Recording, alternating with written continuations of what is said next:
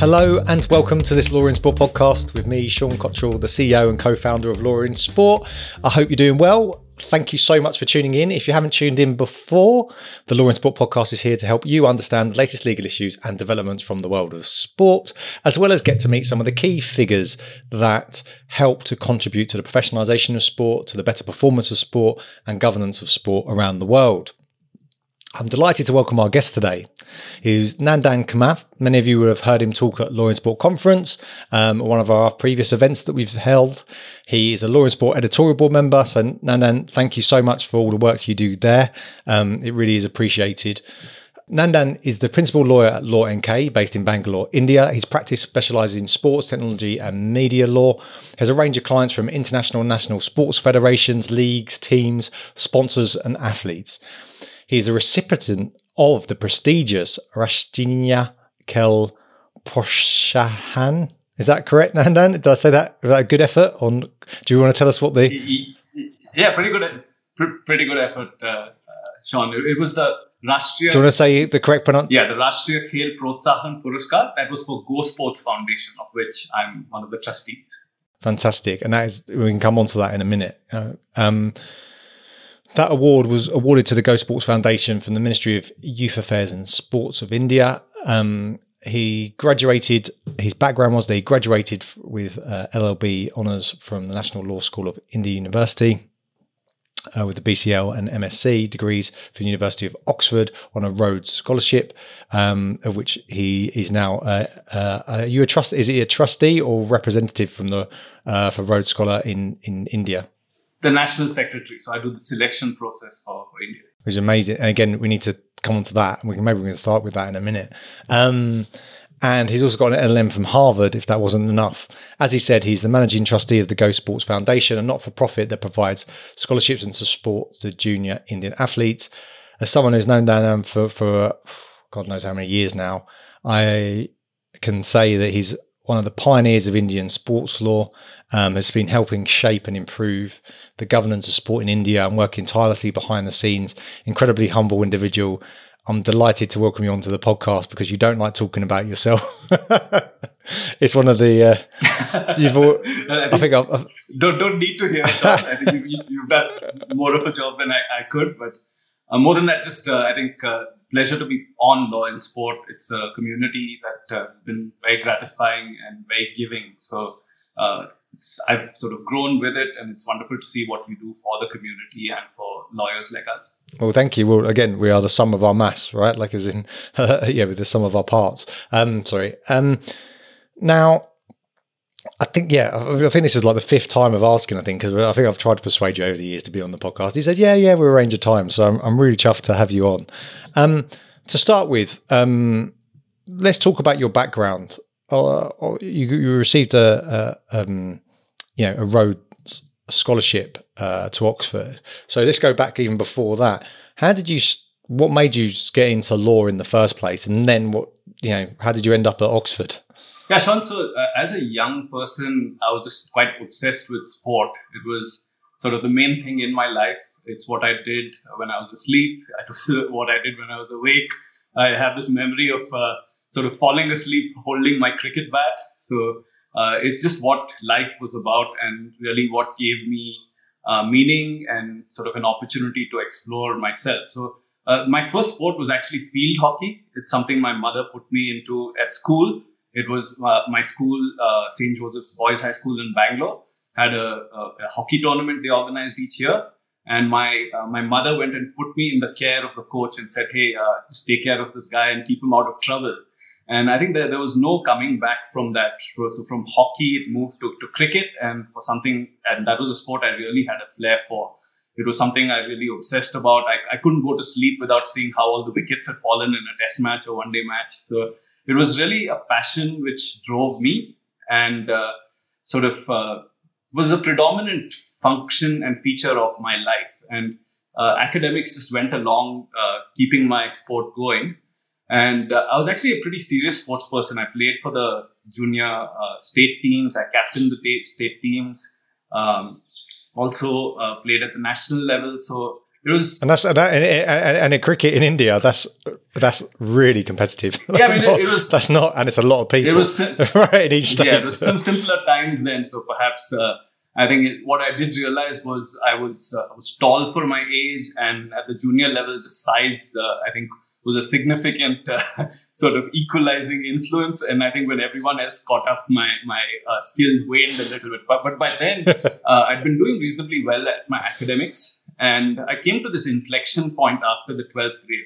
So until school, it was very much sport driven by sort of formal structure. You had a good coach who made sure you were disciplined, and then you move on from structured sport to having to still sort of push yourself. And at that point, I sort of fell off the tracks a little bit. I was good, but maybe the passion just went away, and the sort of the internal drive wasn't as strong. But I was doing quite well at my academics, and it came to a point where sort of one of my friends was doing this entrance exam to law school. And I just looked at the question papers, and a very fun exam. It was full of logic and puzzles and general knowledge and some math. And I'm very much a sort of a challenge and accept a challenge type of person. I love puzzles, word games, things like that. And I said, hey, if this is an exam, I'd love to go and do it. And I just went and turned up for that exam and got into the National Law School. So again, I say much simpler times. Today, there's competitive exams, there's coaching and other things like that. But in many ways, law selected me rather than me choosing law.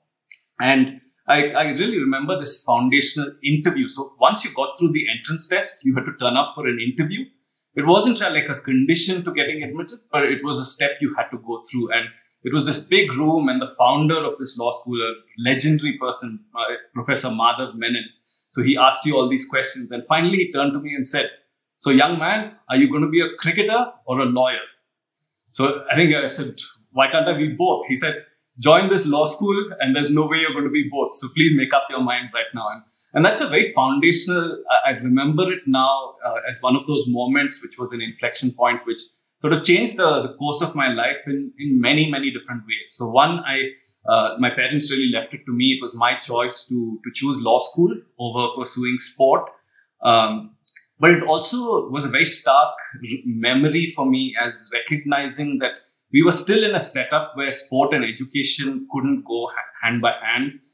It was very difficult to do elite sport and elite education together in India. And that was very striking for me. I think I helped that experience empower me and push me hard. I felt like I'd given up something I was good at and valued. So I really went hard on my education and tried to excel. So taking a lot of the values of sport into pushing hard, understanding what education required and getting the results. But it also left a little bit of sort of impending sadness to having to have made that choice when there was still something left in the tank, right? And in many ways, that informed a number of decisions I've taken later on, in particular, working with young athletes and trying to create pathways for professional athletes in both Olympic and Paralympic disciplines, which is a slightly different story, the Go Sport story. But I went ahead and sort of really pushed hard at law school, did well there, and came up with this point of, okay, what next after 5 years of law school in India? And I found myself really interested in the subject. So the subject that found me, I found it to be really gratifying to understand sort of the mix of politics, sort of religion, culture, economics. And that's what really law is, of how a society forms itself. And looking what next, I just said, hey, this is not enough. I just want to understand more, learn more. And a few people ahead of me at the law school had done graduate studies at Oxford on the Rhodes Scholarship. And I looked at the criteria and I said, hey, we're looking for all-rounders, people who've done well in academics and sport. So again, it's almost like that scholarship found me. It's someone who played sport and done law. And I applied for it, again, was fortunate to get that scholarship. And in many ways, my life has been a little bit like that, in some sense, opportunity finding me, then me being particularly directional and saying, hey, this is exactly what I want to do next. And I thinking sort of 5 steps ahead of the game. I've been very much, okay, I've done this now, where do I stand and what would I like to do next? So I think that's the early journey as a young person passionate about sport. And I think someone influenced significantly by sport and seeing the sport's influence on myself, but also society around me and the country growing from a place which had limited opportunities, limited experiences, and seeing sport as that window which sort of opened up our worlds to internationalism, excellence, sort of the broader view of what the world was about. And I think sport brought me that quite early, and I sort of, those values are still quite dear to me. Yeah, it's a great story, and you're in good company, by the way. Lord Dyson said a similar thing when he was talking about his career. He was like, I was very focused on the job at hand. Whatever the job at hand was, I did that, I completed it. And then I looked up and thought what opportunities are around. And then he sort of went on to that. So yeah, you're in good company in that regard. It seems to be quite a successful formula. So then you go to Oxford. At what point do you start to think to yourself, what can I, do you do the Go Sports first? Do you set up your own law practice first? What's the order? What's the chronology of that? Yeah, so I went to Oxford, and there I actually picked up cricket again. So I got into the Oxford Blues team, but unfortunately hurt my back just before the season began. So again, sort of that relationship with sport began. But I really thoroughly enjoyed it. And what was quite stark for me there was I just went to colleges. There were 35, 40 colleges at Oxford. And I just found each of those colleges had better facilities than my state team had, sort of at the top level in India. And I again starkly reminded of what opportunity and infrastructure can do to talent. And it was a wonderful experience having access to that, having access to wonderful turf pitches, great outfields. Those are sort of the grounds we played on maybe twice or thrice a year at sort of the junior level and club level. Did well on my BCL. I did a law degree focused on intellectual property. Then from there moved on and did a master's at Harvard Law School. And there, right through towards the end of my law school experience in India and through both the Oxford and Harvard experiences, I got very, very interested in technology law rather than sports law. And in particular, the laws around the internet. Did a publication around that towards the end of my law school experience. And again, why would that be important? Yeah, I think that what fascinated me there, and it's so much of it has played out over the next 20 years, Sean. It's been wonderful to see, just almost imagining what this is going to play out like. And I look at it very as a sort of a foundational experience. The internet was so nascent and technology was influencing our lives, but it was also this open, sui generis, almost supranational entity. And we'll come to that and how that's not that dissimilar from sport, right? The autonomy of sport, specificity of sport. And the internet was trying to claim its space as being, again, exceptionalism, saying, hey, the laws as they stand outside the technology and internet world don't apply to us. And we're going to find our own ways, our own governance, our own norms.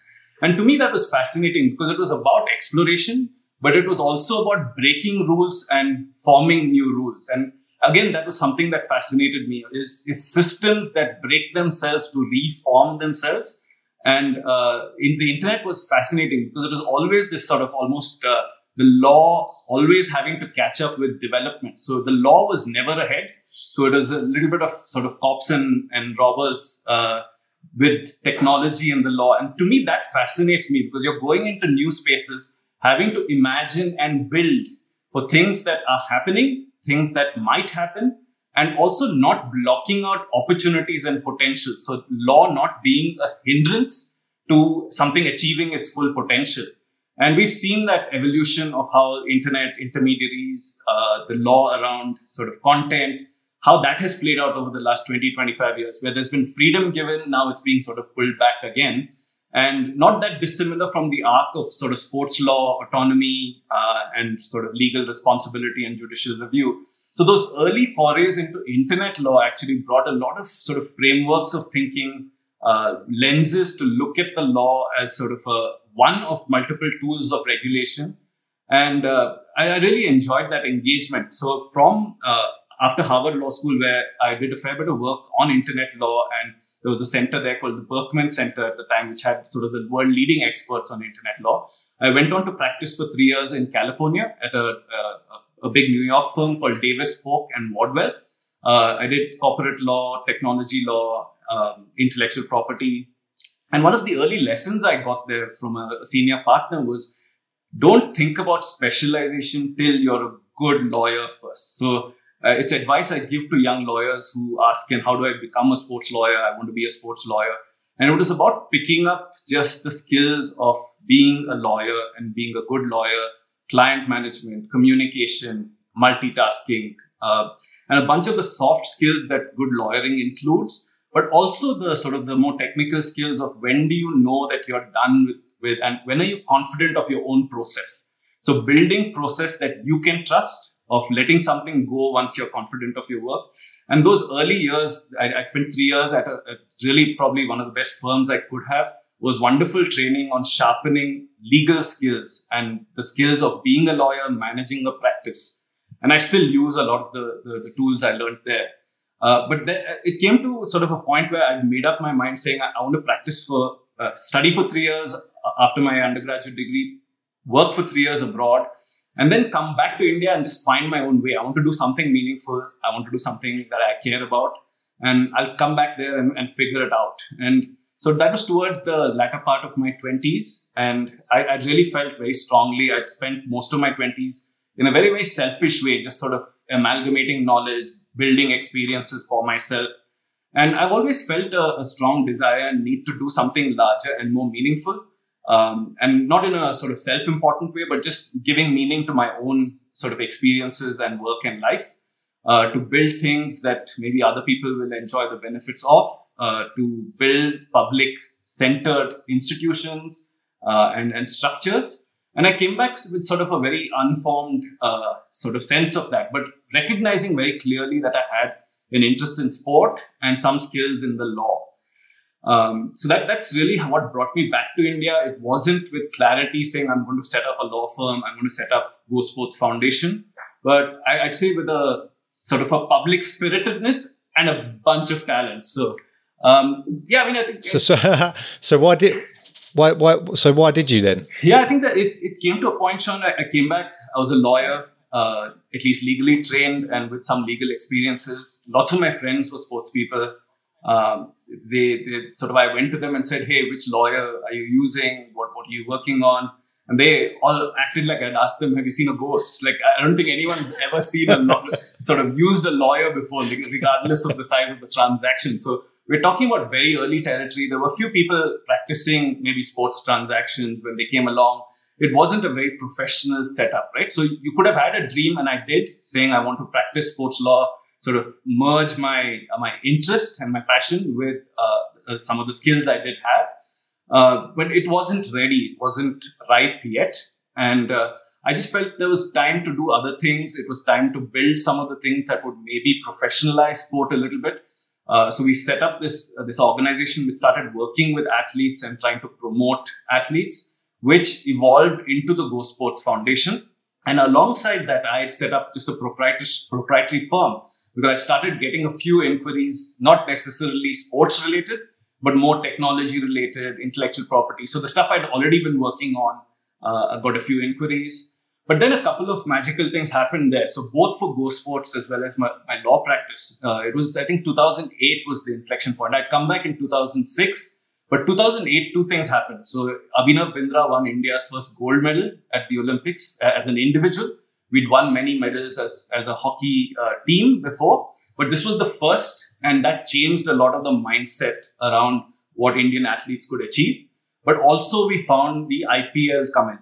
And with the IPL, you had for the first time professional contracting in Indian sport.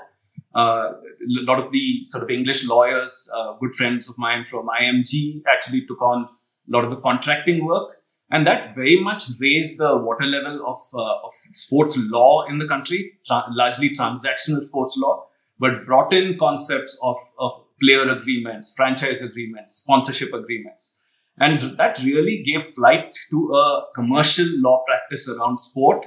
And for me, there's really been no looking back since then. So my strengths in technology and intellectual property actually helped with a lot of the work we got early on with rights protection. But then sort of the commercial transacting and sort of the work around that helped grow a practice, which really started as literally a sole proprietorship of me working alone. So when a contract came in, I'd work on it and there was no one else to do it. Then I got a couple of people to help me on a part-time basis. Then I got Roshan was the first person to join our team, and he's now a partner at our firm. So it's looking back, it's been a fascinating journey. It's not one I planned or not one I envisaged would reach where it has, but it's one I'm delighted to have had the experience of thus far. And what would you say has been the piece of work that's given you either the most joy, you're most proud of, or is intellectually the most interesting piece of work that you've been involved in? I think there have been quite a few, Sean, but the one I have to point out is not really directly sport, but it's related to gaming. And so our work over fantasy sports in India. So it's been a journey of maybe 12 or 13 years. We've been working on the field. So it's gone from being non-existent to working with one of the largest players. And it's been a business that has been built around sort of legal risk management and how well integrated we have been with the taking of risk, the management of sort of the process, and the iterative growth of that from sort of a non-existent sort of industry to now a multi-billion-dollar, multi-unicorn type of business. What was satisfying is really using the nuance of law, understanding ambiguity, be willing to take a client along and to have the client's respect in navigating many minefields along the way. And that journey is not done yet, but to me, that is one of the most satisfying ones. The other ones are certainly working with large federations on governance structures. That's something I care about quite deeply. Working on setting up the Indian Cricketers Association, which is the Players Association for Cricketers. So I think there are certainly some memorable ones. Working on the BCCI's election along with the election commissioner. So there are many highlights, but the memories are many, and many of them are quite personal, of working with maybe individuals on single transactions, friendships that have come along the way, and sort of difficult to pinpoint one single one. And there's some great ones in there, like the BCCI one in particular. Must have been fascinating, right? To see, a sport that you love, the politics involved, but making sure that it was being, the elections are being run properly, must have been really exciting. In terms of, where do you see sort of Indian sports law going, and where's the opportunity for both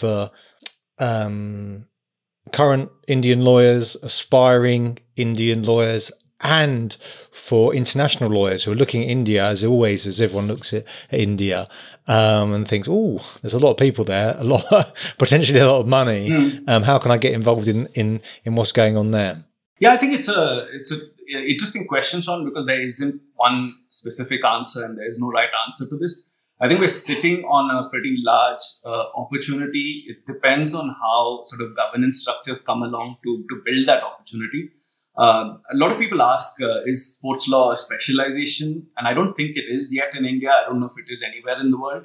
What I do call it is a deep generalization. And again, it goes back to, I think you have to be an all-rounder practicing in the industry of sport in India. It's like you have to be able to bat at number 5 and bowl first change. You might not be opening batsman or opening bowler, but you do have to be able to sort of look at a wide range of things. Every day is different. You could be working on an employment contract. You could be working on a sponsorship contract. A lot of the work we have done has been commercial in nature, commercial with a need to understand the interests and specificity of sport. More and more now, the interesting work is coming in governance and regulation, which we really, really enjoy. But it's not a place we could have started off in because there wasn't enough of an appreciation in its value. There's lots to go because you're going to move now from the purely commercial to regulatory and now much more towards athlete rights, safeguarding, mental health, welfare. And I think those are fascinating fields. Yeah. And do you think this is really interesting because this is one of what we call like the developing markets, let's say, Yes. And we say it in terms of developing markets, in terms of the commercialization. We typically talk about the commercialization of sport because everything seems to follow, with whether a sport's been invested in by the government or by commercial entities. When it is, you start to see a boom in lawyers working in the sector. Do you think then you talk about the introduction of the IPL, that significant commercial boom, and then the individual achievement, the individual gold medal. But do you, in terms of the IPL, was it that huge investment then made people realise, hey, there's actually an opportunity here. There's something more than just people the community aspect of sport. There's actually a true sector here. And then naturally, do you see that as the evolution of, you get commercial interest? The commercial interest there says, hey, as you were saying about risk management, this is a bit risky. If we don't have good governance, if we don't have regulation in place, we need to shore this up a bit, because otherwise anything could go wrong at any moment in time. And then naturally, once you get to that point, you then turn to, as we do with all the other areas, looking at, duty of care, the welfare of individuals, actually how are you treating the participants? Is that kind of how you see it evolving? Absolutely. I think you hit the nail on the head, Sean. So I think the change that IPL brought was not just the money, but it changed the game on livelihoods in sport. So making careers for cricketers possible. And what that does is it sort of trickled down into the way cricket was played and aspired to. So sort of the micro organizations in Indian sports started to take off, right? Academies, coaching camps, state teams became aspirational. And now you have sort of half the world trying to play well at an international match so they can play the IPL, right? So it became a center for excellence in your profession. So to be playing in the IPL was about being the best in the world at what you were doing and being compensated for it. So the IPL changed the way the pie was cut, and it included cricketers in the pie, in the commercial pie. And to me, that changed a lot of the attitudes to that, because it made it much more inclusive.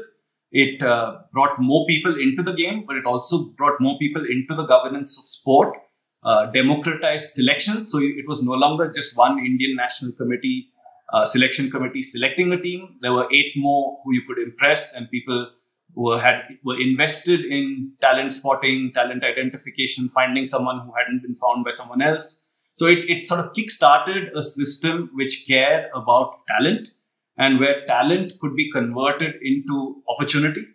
And to me, that changed the dynamics of multiple private organizations participating in the broader ecosystem of sport. And what you say is absolutely right. The minute you have commercialization, you have much more private interest in participation.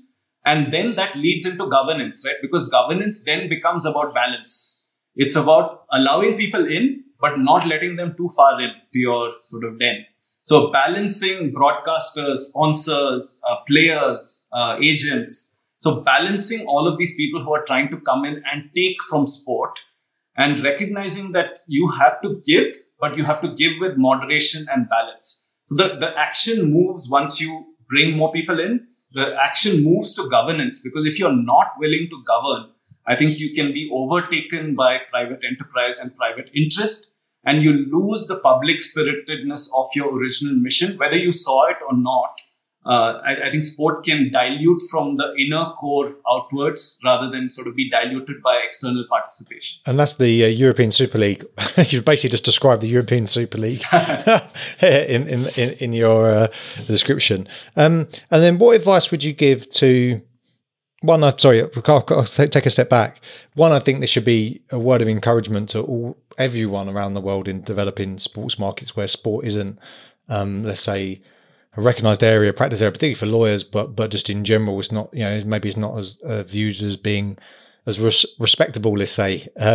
Probably, I think most sports lawyers who have been early in the development of sports law have recognised that as being a particular issue. That that there is, and it takes one or two things to happen for the whole direction to change. In terms of then advice for international colleagues who are looking to work either with Indian athletes, Indian businesses, Indian lawyers, what sort of advice would you give? So, Sean, we have a closed market, so we are not that welcoming to international lawyers here. So the advice would be, I think you have to look at regulation before you sort of get too enthusiastic about Indian sport. But certainly to fellow lawyers, I think there's lots of India looking outwards as well. So recognizing the power of India, and I think you described it a little bit earlier, it is the most significant sports watching population in the world. And that is going to play out over time. We're seeing that already in sports broadcasting. We're seeing it in fan base building. So many of the European clubs look to India for growth in a way that they used to look at China. the way I look at fantasy sport is it does a great job of sort of keeping the value of sports engagement within the country. There are many ways in which Indian fans can be engaged with. But to me, the sort of the value in this is getting people, more Indians, to play rather than watch. So it's not really advice for fellow lawyers, but I would say the real value and the real sort of pot at the end of the rainbow is in getting a more active population who's going to not only engage but participate in sport. So to me, the fascinating thing is what this can do for the market around fitness, around sport, around participatory sport, not just elite sport. It's a massive sitting population. And when I say sitting population, I really mean sitting population, which needs to be sort of taken to its feet and out there and playing. So, I mean, even a Nike, I think, did some survey at one point, and it found that 95 or 96% of the shoes it sold in India had never been run in. They were sort of used as luxury sort of show off gear. Well, particularly with COVID, it's probably exacerbated the issue, obviously, with everyone being locked down, and it probably hasn't helped at all. So there's a great opportunity there. What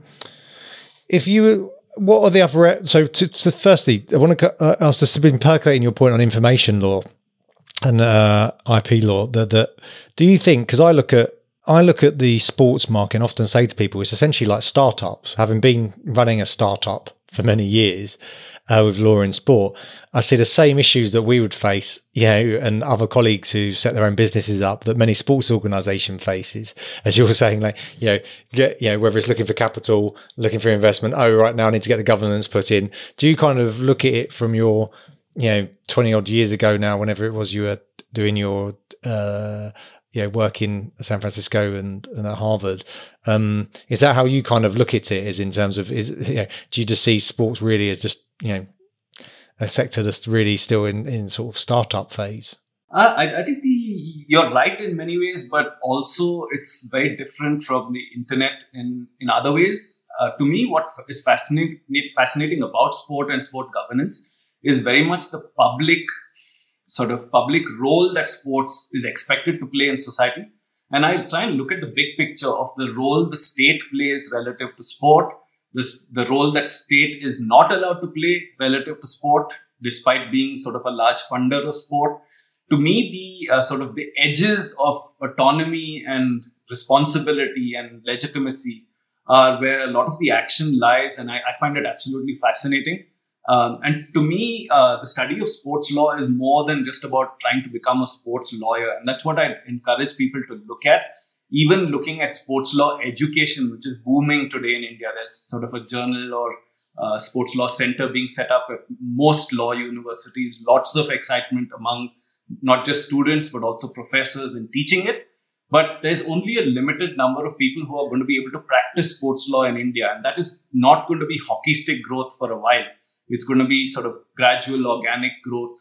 But sports law to me is still worth studying because of these battles, the battles for values, the hierarchy of values. How do you organize sort of public activities where private people participate? Sort of the challenges of governance, politics, race, religion.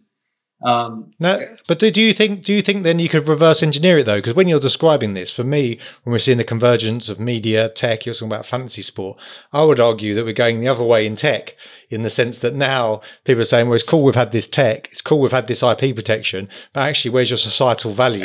Exactly. Right? What negative impact, particularly with the Cambridge Analytica? So it's like you're almost switching positions to a certain degree, or somewhere meeting, I guess, in the crossroads. So you're absolutely right, Sean. And that's where I find this relationship between the way the internet has been and might be regulated in the future very, very sort of contemporaneous to the way sports federations have been and will be regulated in the future.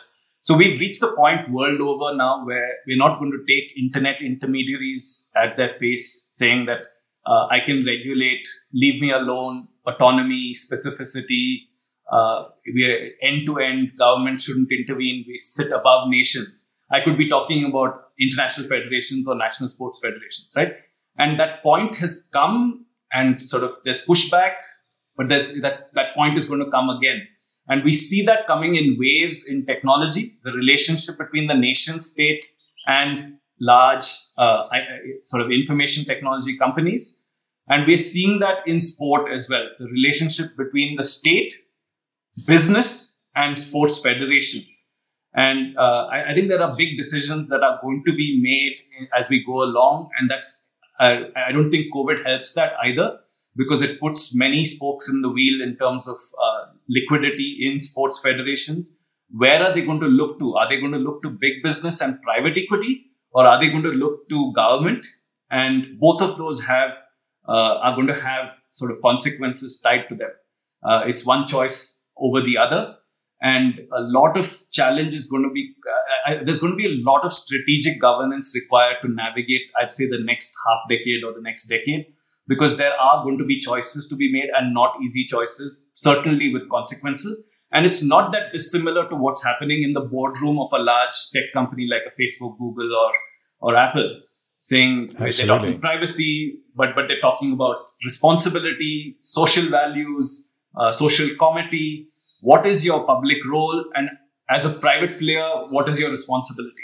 And isn't it like it's so interesting? Yeah, I think you're absolutely right, and it's really interesting to think about. And I do think it's a very challenging area to think about and to navigate. I hope that one hopes that the competition authorities act appropriately, because they can obviously be quite significant in terms of their influence on this. At the heart of it as well is it, like with the fantasy stuff, really what, as we all know, right, attention, it's going to be really interesting to see how the law adapts to this, where attention is as we're so good at manipulating people, you find yourself buying chocolate bars at the shops when you don't want a chocolate bar. And, you buy two, in the UK at least, you always buy two rather than the one, because they've worked out that always gets people, even if it's not actually that financially beneficial, right? That you wonder, is our understanding of decision-making, cognitive science, neurology, really, it's all about attention. Everyone's playing the attention game, whether it's Netflix trying to get you hooked in, whether it's, applications, software as a service that we use run across our businesses. You find that there's the design, adding new features, not because they're beneficial, but just because they want you to stay more addicted essentially to the platform. And in sport, obviously, the thing that where everyone makes money is you've got everyone's attention. It captures people at a particular moment in time. And so it's going to be fascinating to see how that's going to evolve in terms of how do we deal with that from a legal perspective. I've got no idea from my perspective, but I just think I love the fact that you studied this before, and I look forward to continuing conversations around this area, because I do think that it is whichever market you're in around the world, it is the big talking point at the moment. Absolutely. And sort of data, tech, and sport. And when we talk about it, what is the term we use? We use the term gamification, right? So it's about sportifying life, and it's what sport, the values of sport, of trying to get better, trying to achieve, are sort of transported into other places and trying to give you the dopamine hits of that sport otherwise would give exactly. So much of life is the replacement of things that sport could have given you are given in different ways. And to me, that is also the challenge for sport. Is it going to be replaced with other ways to get similar types of satisfaction without the same physical benefits, or for that matter, the other benefits of interaction and like the Olympism values, right? One of the great things about sport is it gives back. You may not be able to take from sport, but it gives you friendship, it gives you respect, it gives you excellence. And those are sort of the Olympism values. There might be other things that give you the dopamine hits and the responses, but you're maybe sitting with your phone and doing it alone without any of the sort of the softer feedback and benefits. So I always look at it. When I was younger, I was very much like you. Sport or die, basically, was the I'd rather literally you'd rather like exhaust yourself, break limbs, do whatever just to continue participating in sport, just because it meant everything in terms of what it made you feel like, your mood state, your friendships, your circles, your focus, all the dopamine hits, as you say. But I always look at it now in terms of more of it's an art form. It's a form of expression, right? And it's that, if you're when you go to theatre groups or, people who go to art schools, slightly different formats, but that could be more akin to the sort of individual sports. But really, it's that, there's something in that we sort of suppress as adults, it seems, right? Like I'm not sure you, but I watch the kids play my kids play and watch other kids play, and there's just a freedom to it that you think that we somehow lose. And I think there's something in sport, whether it's like the celebration of a goal or a wicket or whatever, where people lose themselves in that moment that allows you to do that, and it's socially accepted that you can do that. Whereas if you're in the office and you get a great, I don't know, you complete a transaction, you start dancing around, lifting your shirt above your head, or, it's probably people are going to start to question your conduct. Whereas in sport, it gives you that little bit of pass to be a little bit playful, and maybe instead of gamification, maybe that's just one part of it, the competition, but maybe it's the playfulness of sport as well. That No, I think you make a hugely relevant point, Sean, because it's not just about the celebration and all of the other stuff, but it is one of the few spaces left to fail socially acceptably as a young person. We don't allow that in our education. Failing at an exam or subject is seen as some ridiculously bad thing to do, but we fail at sport every day. And I think there's something that sport can give us that very few other things can for young people, to accept that not everything's going to go your way and to come back another day and try again.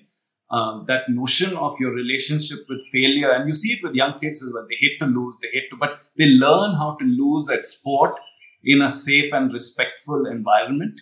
And I'm not sure our society gives that many other opportunities. And simply purely for that value, I think sport must be protected from many of the other sort of influences that can sort of overcome the purity and simplicity of sport.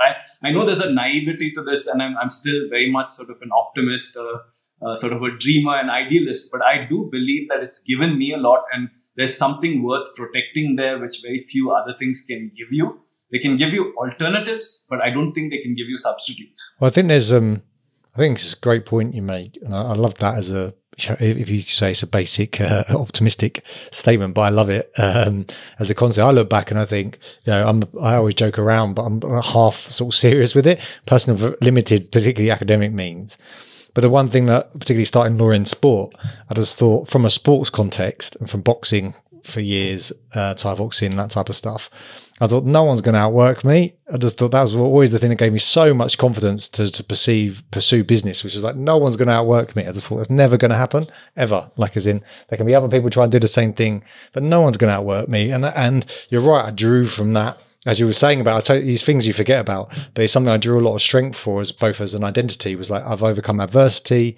As you said, I haven't been successful, but I've learned, I've got better, I've beat other competitors, or you've done better in sparring, or you've done ever. And I think you're right. It's very, there's something that in life, it seems, we need to be sort of proximate and feel certain things to truly understand them. People can conceptualize them, but until you really go through that experience, and I think sport really gives you that, that true. Absolutely. And Sean, I get so many questions, and unfortunately I can't answer all of them, about being a sports lawyer in India. And sort of people write to me all the time, how do I start? How can I be a sports lawyer?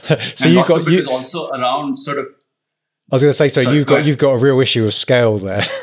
Right? Because we have an issue of the number of opportunities. But I mean, in some sense, also that issue in India persists of being a first generation lawyer. And to me, I've been a first generation sports person and a first generation lawyer. I've had neither sports person nor lawyer in the family. And what I have brought is really that sporting confidence to whatever I did, whether I went alone or whether I took people along. It's sort of like cricket, right? It's an individual sport in a team environment. But taking that confidence in yourself and believing strongly that this is something you want to do, opportunities may not be presented to you. And in some sense, you have to create them. Like I said, when I started, I don't think there was a single person I could have gone to and said, can you mentor me and can I work with you? It's a lot better today. It may be more competitive. It is a much bigger market today than it was 15 years ago. So I think you should take confidence from that. And you don't need to start as a young sports lawyer. You don't have to specialize. And like I said, sports law is a deep generalization, and become a good lawyer first and find your space in sports law. If you're going to be a respected, well-rounded lawyer, you're going to find places to work in sports law. You'll have a friend who's a sports person. You'll seek out opportunities. You can make yourself a sports lawyer. Do not sit back and expect to become a sports lawyer on someone else's sort of effort or someone to present it to you on a platter. So work like an athlete, athletes don't get anything on a platter. And in some sense, a first generation lawyer is not going to be that dissimilar. And one of the things that I love this, and we've always worked with you on your conferences, right? You've always taken the view, since I've known you at least, and obviously with Go Sports, that you understood, and I thought you were always far ahead with your thinking on this, that you needed to educate as many people as possible, right? And so you held these conferences, and people may not be that familiar with them who would listen. Some people may have attended who are listening, but others may not be that familiar with. Do you just want to talk about the conferences that you've run? Obviously, you did it digitally last year because of COVID, and why you do that? Because I think one of the things that in India, that my former colleague Manali Kulkarni used to tell me about, and then you and many other Indian lawyers told about, is that India is such a competitive market in law, such a difficult market to work in as a private practice lawyer, that sometimes people can think, as you were saying in the early start of your career, just about them in terms of what they're doing, rather than see. And again, this is not just the case in India. This is the case in other markets where the sports law is not really well established yet. They're not looking at the bigger picture and going, actually, how can we, if we can educate more people, if we can get a better understanding, if we can make it a better sporting environment, there's going to be more work for me. It may not be today, it may be in a year's time. Can you talk about your approach to your events? Because I think it's been fabulous in terms of what you've done there. I've been a huge fan of that initiative. Yeah, and thanks for supporting us through those, Sean. I think we've taken a lot of inspiration from sort of understanding the rules of the game and making that even possible to understand the importance of structures.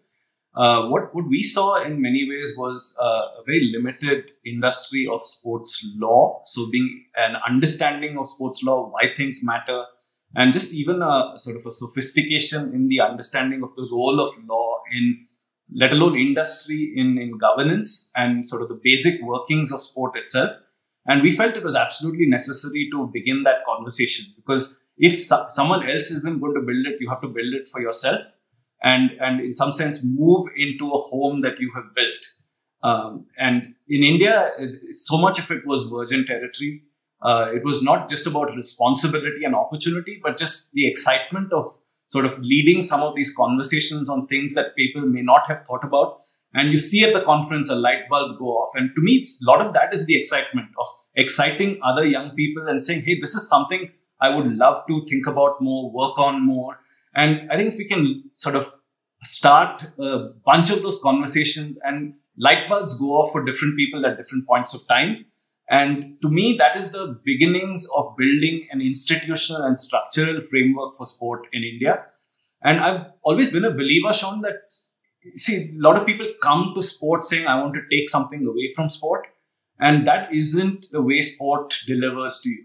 The way sport delivers to anyone coming to sport is it almost asks you the questions of, what are you going to give to me? And I will decide when I'll give back to you. So you can't take from sport. You can only sort of receive when sport is ready for you. And that may be in compensation and fees, but it's also in experiences. It's in friendships. It's in the satisfaction of knowing that you're perhaps building something that someone else is going to benefit from. And when you're so early in the game, to expect to do everything, I think is a pretty large expectation. But what you can certainly do is expect and hope that you're planting some seeds to ensure that everything is going to get done in time. Maybe someone else will benefit from it, but the satisfaction you may never know today, but the satisfaction you will feel knowing that you have planted some of these seeds, many of which will grow and will benefit maybe 20 years from now, 30 years from now. But to make that investment and make that commitment, we felt that someone had to start. And there's been lots of things that have happened around it, which have been extremely beneficial to Indian sport in general. Conversations, people, relationships, and even just the network that has come through law and sport and the wonderful people we meet along the way. And those are all part of the compensation package. It's not just the sort of the pay that you get. It's also seeing my young lawyers grow into wonderful young professionals. We have a team of 12 or 13 people, which would have sort of felt like a dream at the start. I was happy to get my first associate, and Roshan's still there. But then we have Abhinav and a whole team that evolves and grows and working at sort of top-notch quality on really sort of leading-edge issues in Indian sport, Indian technology, Indian media. And building that practice from scratch has been extremely satisfying. I know it means something to the team, but I also know that it means something to the larger ecosystem of sport, and not just sports law, but we're building things that will benefit not just lawyers and young students, but also sports professionals, people who want to make livelihoods out of sport, governors, and people who respect the value of sport and its role in society. And I'd say even the government in really using sport for so much that it can deliver more broadly to India. It's such an untapped market in not just the commercial way, but in the sort of social value and other value of sport to society.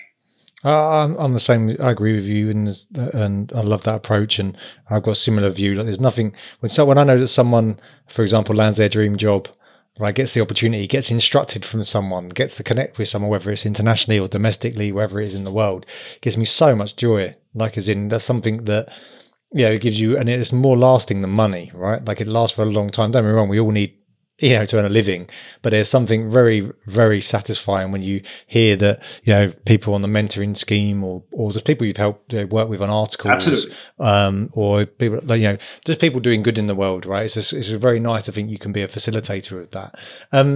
One of the other things I was going to say and Sean, just as a story, sort of, I grew up sort of in my bedroom was a huge poster of Kapil Dev. He was my idol. I was an all-rounder, fast bowler and batsman.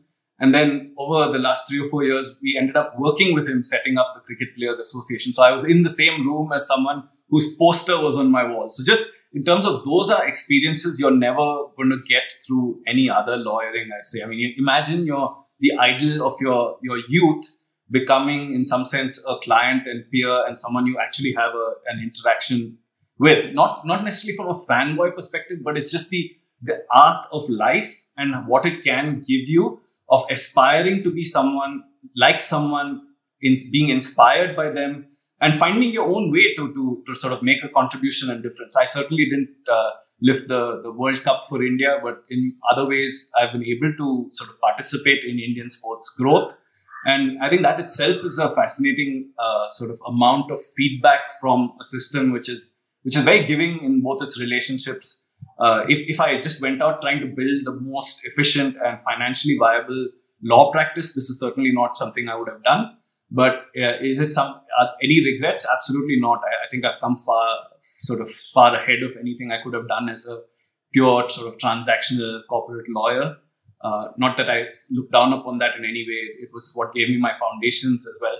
But like you said, sort of just single people and seeing the transition and the growth of individuals through mentorship, through working with people and seeing them grow and blossom, I think that is a fascinating thing. And to me, the next phase of sort of translation is inspiring more young people to look at sport, to look at sports law and governance. Maybe not in a sort of that's the only thing you do sort of way, but to care about it, to play a guardianship role and to really think about the role of sport in society and what it can do for all of us. And to me, sports education, sports law education is going to be a large part of that. I just had the pleasure of teaching back at my alma mater, National Law School, a 40-hour course, which I thoroughly enjoyed, and hoping to take that more sort of to open environments where anyone can learn and sort of democratizing learning and just the love for sport, the love for law. And to me, just the applied nature of sports law, I feel like it should be taught as a final year course in every law school because it just stitches everything together. It gives you new appreciation for all of the substantive and procedural law subjects you studied in a way that's easy to deliver and understand because most people get it, having watched some sport or followed it. But we should pick up a conversation. I think we talked about this before, but I've got the idea and concept, whether or not we execute on it. I don't mind sharing it on the podcast, but we're planning to do like a mass online, truly international sports law, introduction to sports law course, obviously involving all the people that we know, but doing one that's really, again, because, we struggle, as with our ethics in terms of, not that we've struggled with our actual ethics, but in terms of, we don't want to over commercialize, always, trying to be on the right side of it, right? But that becomes a problem in markets where we're obviously based in the UK. Well, that's where at least our headquarters are.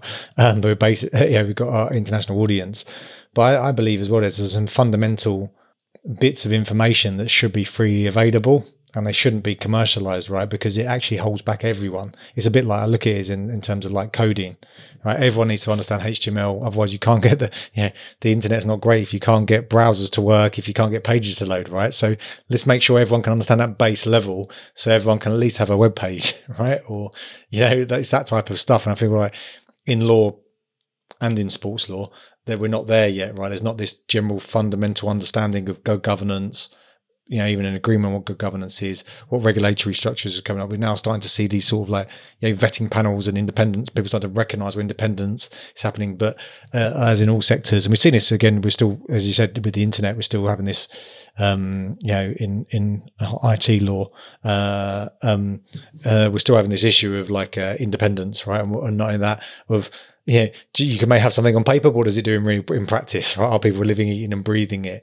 which seems to be an issue? I like to think as well, some of the values that you said, like, and maybe again, this is why I found esports quite interesting to compare sport with esports and traditional sport with esports and etc. Is that I think a lot of what you said, though, is how businesses should be run in the first place, right? Which is that they should do good in the world. They should have wider values. And, they've been able to some businesses have been able to get away with it for a long time with having that as a real afterthought, right? But I like to think that, again, as these worlds collide, we start to move with internationalization. We start to move to this place where people go, actually, let's do stuff that has a much more meaningful impact in terms of our everyday influence. And maybe sport can, if it's got its good governance in place, can be on the right side of that and can set some examples. I think it's a great point.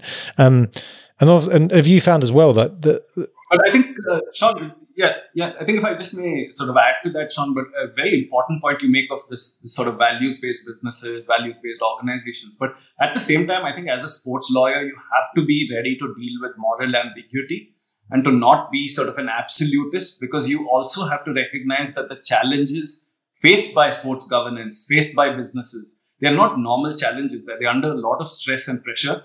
What you may see as right may not, there isn't an absolutist view to that.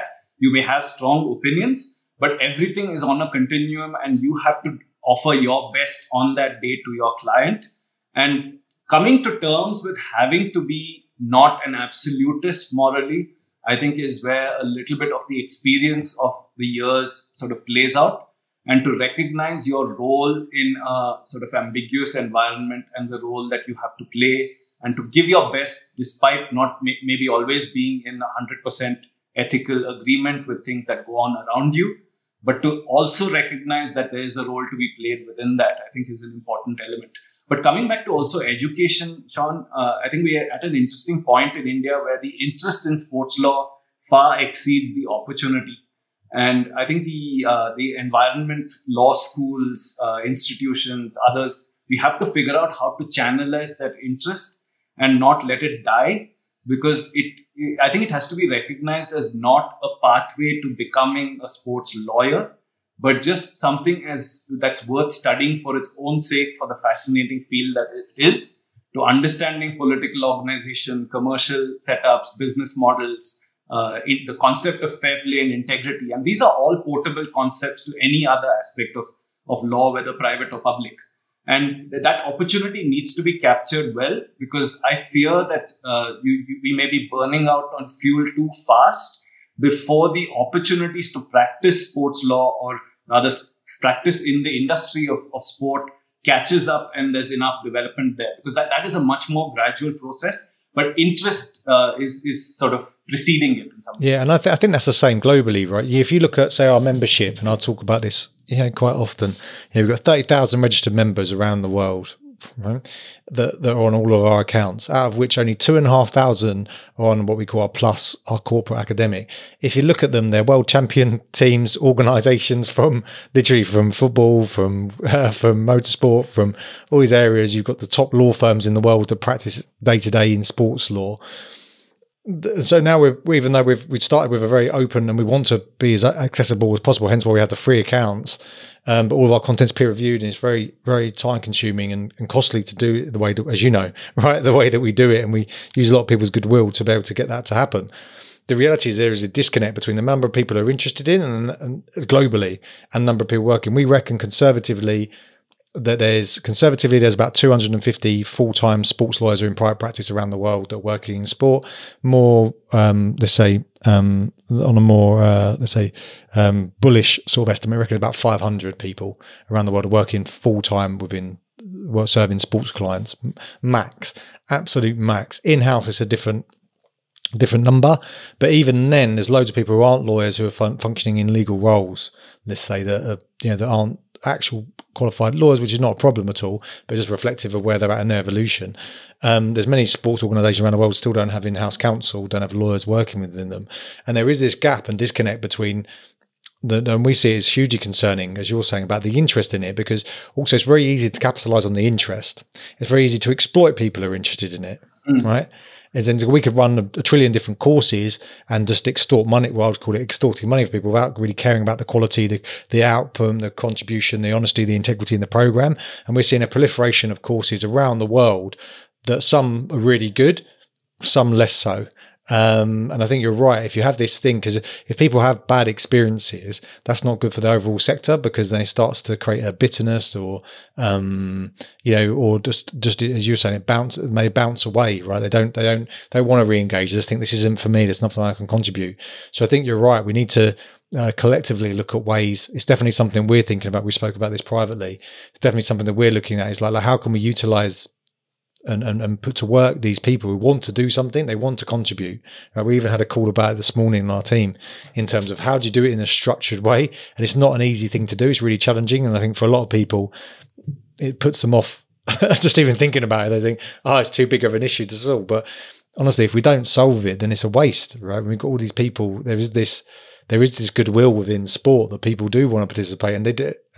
Yes, in some ways, it's the fan engagement issue, right? So you engage someone, and you found someone's excited and interested in you, and you're not able to keep them interested, and that's a loss to the sports community. And I think we have to find easier ways for people to engage, young people to engage and participate in sort of the broader sports law movement. And I think you guys have done a great job with the mentorships and other things, but moving towards sort of structured opportunities to participate. I think all of us as more senior lawyers as well, I think it's incumbent on people to build the next generation and in structured ways provide opportunities. It's a tough one.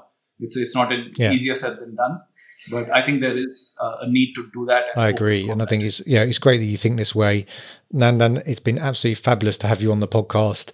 As you know, I really appreciate the work you've been doing. I encourage other people to do a similar thing if you're in a market or if you're in a developed market, do it anyway. But if you're in think of like how you can help, develop the overall sports sector, because we're all part, it is one of those sectors where it is international, truly international, right? And as sometimes as I think Nandan, you articulate it so well, sometimes you don't get the direct benefit, right? You might introduce someone, you may, help educate someone, they get a client or whatever. If we can move everyone forward, we all benefit, right? Rather than just being the king of a very, or the big fish in a very, very small pond. Much rather we've got I'm trying to think of really bad analogies, so I'll stop at that point. Because I'm trying to think, does it make you a whale in the ocean? I'm not sure, but the wider point is, though, it's much better that we collectively move the sector forward, because as I'm not sure if you see it as well, I see it like as interrelated networks, basically, that and it takes one of them to sort of fall away or become a problem, then everything else starts to crumble away, right? We need this. We all need to move forward together. So thank you for agreeing to be on the podcast. It's been awesome. Look, Sean, I've brought you back to my technology and internet analogy. Exactly. But it's been amazing. Yeah, real pleasure, Sean. And thank you for all you do and all your team at Law and Sport does. Many great friendships, many great experiences and memories from all the relationships there. So likewise, as I say, I really, also I run the podcast, so people hear my voice all the time, but I can't emphasize it enough. Like it really is, and I said it on a previous podcast. It really is the sum of everyone who contributes to it, and it's something that we deeply appreciate. Whether it's writing one article, whether it's being like you on the editorial board, and it's all the advice and help and insights that you've provided to us and to others as well, right? It's all of that again collectively moves us forward, right? That is law in sport, really, right? And so it's brilliant to have you, on our editorial board. It's great to speak to you, and to everyone who's tuning in, I hope you enjoyed it. I hope you took a lot from there. I think there's a lot of great information within there and perspectives that we can all learn from. Definitely given me stuff to reflect on as well. And wherever you are, whatever time of day it is, I hope you have a wonderful day. And of course, if you want to know about the latest legal issues and developments from the world of sport, go to lawinsport.com. Follow us on YouTube, SoundCloud, Twitter, pretty much every platform, LinkedIn. And of course, Nandan, if people want to, we didn't even talk about this. This is what you're like, you're very too humble. If you want to keep abreast of sort of policy and legal changes that are going on in India as well, specifically, check out the Sports Law and Policy Centre for India. It's a great resource. They send out weekly emails, doing podcasts, everything you can check out. We should hopefully by this point, by the time it's published, have the section on law and sport as well with the videos that you've been recording. But do check that out. It's a great resource, really helpful to keep abreast of if you really want to know what's going on sort of more specifically in the Indian market. Other than that, have a great day and thanks for tuning in.